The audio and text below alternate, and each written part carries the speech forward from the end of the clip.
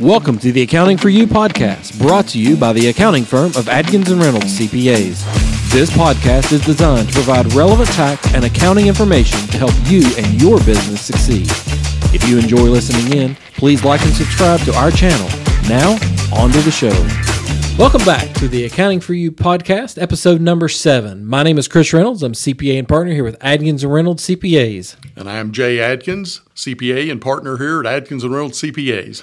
On our last episode, we talked about what's the deal with S-Corps and reasonable compensation. And today I thought we would continue that conversation a little bit more, maybe go back a little bit of an overview of what the S-Corp is, what reasonable compensation is, but really focus on when do you switch and how do you switch, because all the information is great unless you can put it into practice. And this is what we're going to talk about today. So, Jay, do you want to give us a little bit of brief overview of the S-Corp again? Sure. An S-Corp is a separate tax entity that you can elect for your business that all income expenses flows through on its separate tax return, but there's no tax paid by the entity itself. The entity then reports the bottom line on a K-1 to all individual shareholders, and the tax is paid at that point on the individual's personal tax returns. Yeah, so as a pass-through return, there's no tax paid actually on the corporate return. Now, there's some states that will have some state effects that you may be paying tax on those state returns, but on the federal return, right, it's just pass-through. There's no tax due on that federal return. It's information only, I guess you could say. So, yes. All right, and then the benefit of the S-Corp, as Jay's talking, since all that income's flowing through, but it's a corporation, you can be an employee of your own business. And there's where the tax savings really comes in, to where you're only going to be paying that Social Security and Medicare tax on the actual wages as an owner. And that's the big tax planning thing where it comes into reasonable compensation. Yes. An S-Corporation, if you're an employee on your S-Corporation and you provide services for that corporation, you have to pay yourself a reasonable compensation. And that is subject to all the basic payroll taxes and is basically the same as being self-employed, because the employee and the owner both pays, the half of the FICA tax, the Medicare tax.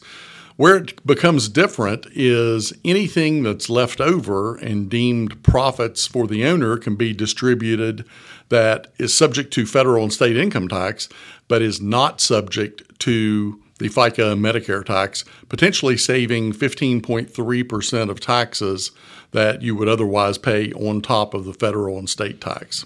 Yeah, and it's important to remember, too, though, the business pays tax on the profit of the business, whether it distributed it out or not. So even if it holds that profit back into the business, maybe it holds it in the cash account and doesn't distribute it, the owners are still going to pay tax on that income in the current year, even though they didn't distribute it out. That's a common misunderstanding. I've had that question many times before. Someone will tell me, well, I didn't take any money out of the business.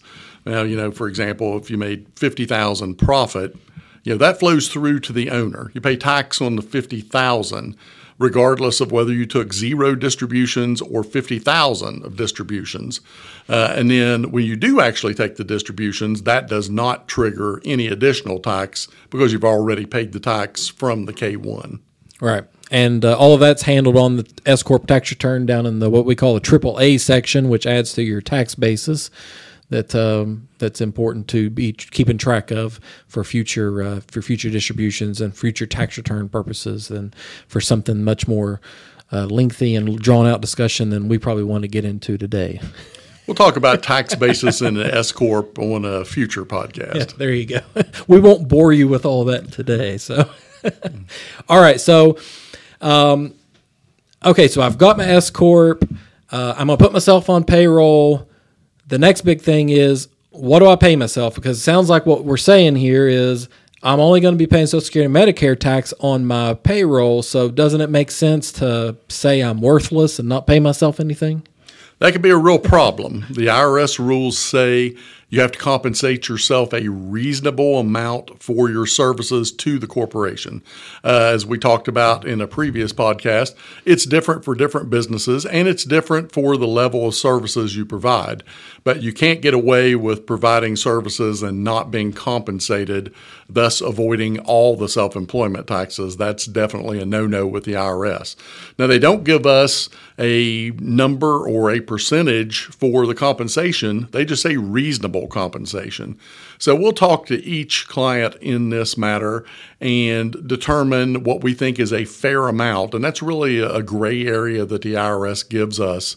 And anything that is not paid through compensation, again, we will pay out as investment profits or owner distributions, not subject to the self-employment taxes and a tax savings. Yeah, and so there's the big tax savings. But the important thing is that you got to pay that reasonable compensation, because if you don't, that's where you're going to get yourself into some trouble and potential audit risk and things like that. And it's also important to remember that reasonable compensation may vary based upon what you're doing for the company. So it may look different for different companies and all that. But all of that kind of comes back to, okay, I've got the S-Corp. Now I know what my reasonable compensation would be or should be, but was it the right time to switch to the S-Corp? So what do you think's when's the right time?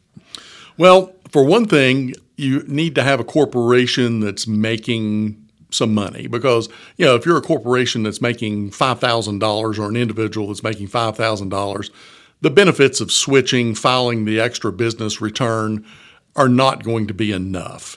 We want to have a point where your profits are big enough where we can actually see some substantial tax savings by doing the salary and the S-Corp distributions. So we have a cutoff, probably of at least $50,000 or more that we want you to make before you become an S-Corp, because the savings are just not enough if it's too small of a profit.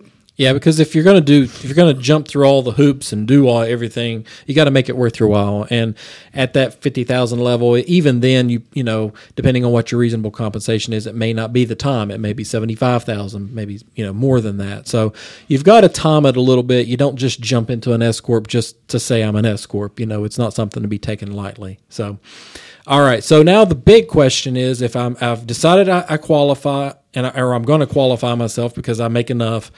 I'm going to file the form, and I know what my reasonable compensation is when do I actually file the form, and what forms do I need to file to be an S-Corp? Well, the IRS has a Form 2553 that you can file to be an S-Corp if you are, an LLC. That needs to be filed by March 15th of any given year to be an S-Corporation for that year.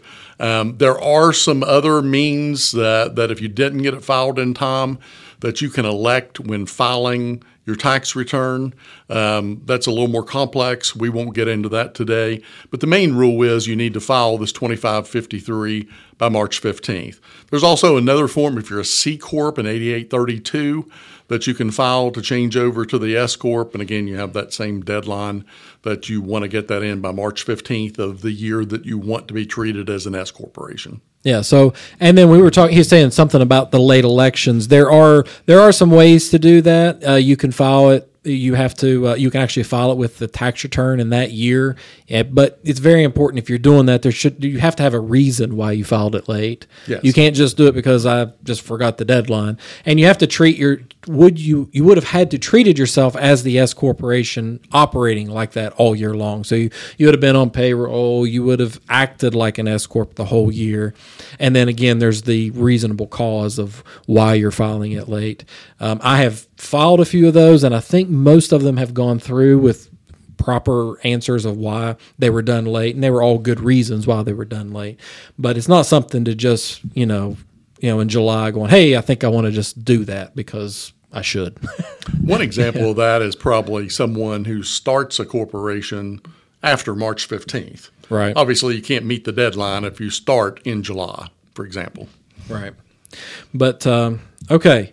So that kind of gives you just a broad, maybe rundown on the S corporation of how to file for the S corporation and maybe when to file for the S corporation. Obviously, here we're a couple months into the year. March 15th is going to be right around the corner. So if you're thinking about maybe now's the time to be flipping your LLC or another business into an S corporation, and you think you may have enough profit to do so, don't hesitate to give us a call. We'd be more than happy to talk with you and to see if we think it's a good option for you, and could also help you calculate maybe a tax savings measure as to whether it's worth it to switch out to an S corporation. Jay, do you got anything to add to the world of S corps? I'm a big fan of S corporations. I think they work well if you're making enough money to take advantage of them. Again, it's an area that the IRS gives us a little leeway with the reasonable compensation amount that we certainly work with our clients to come up with what we think is a compensation that we can defend if audited, and then take full advantage of the distributions without the additional self-employment tax thereafter. Yep. All right. Well, there you have it. If you've got any questions about this topic, don't hesitate to reach out. And if not, we'll see you next time. Thank you for taking time today to listen to our podcast. We appreciate listeners like you and ask that if you enjoy what you hear, please like and subscribe to our channel to ensure you receive the latest episodes as soon as they come out. If you have any questions about the topic we discussed today or would like more information on becoming a client, please do not hesitate to contact our office by visiting arcpas.com or theaccountingpodcast.com.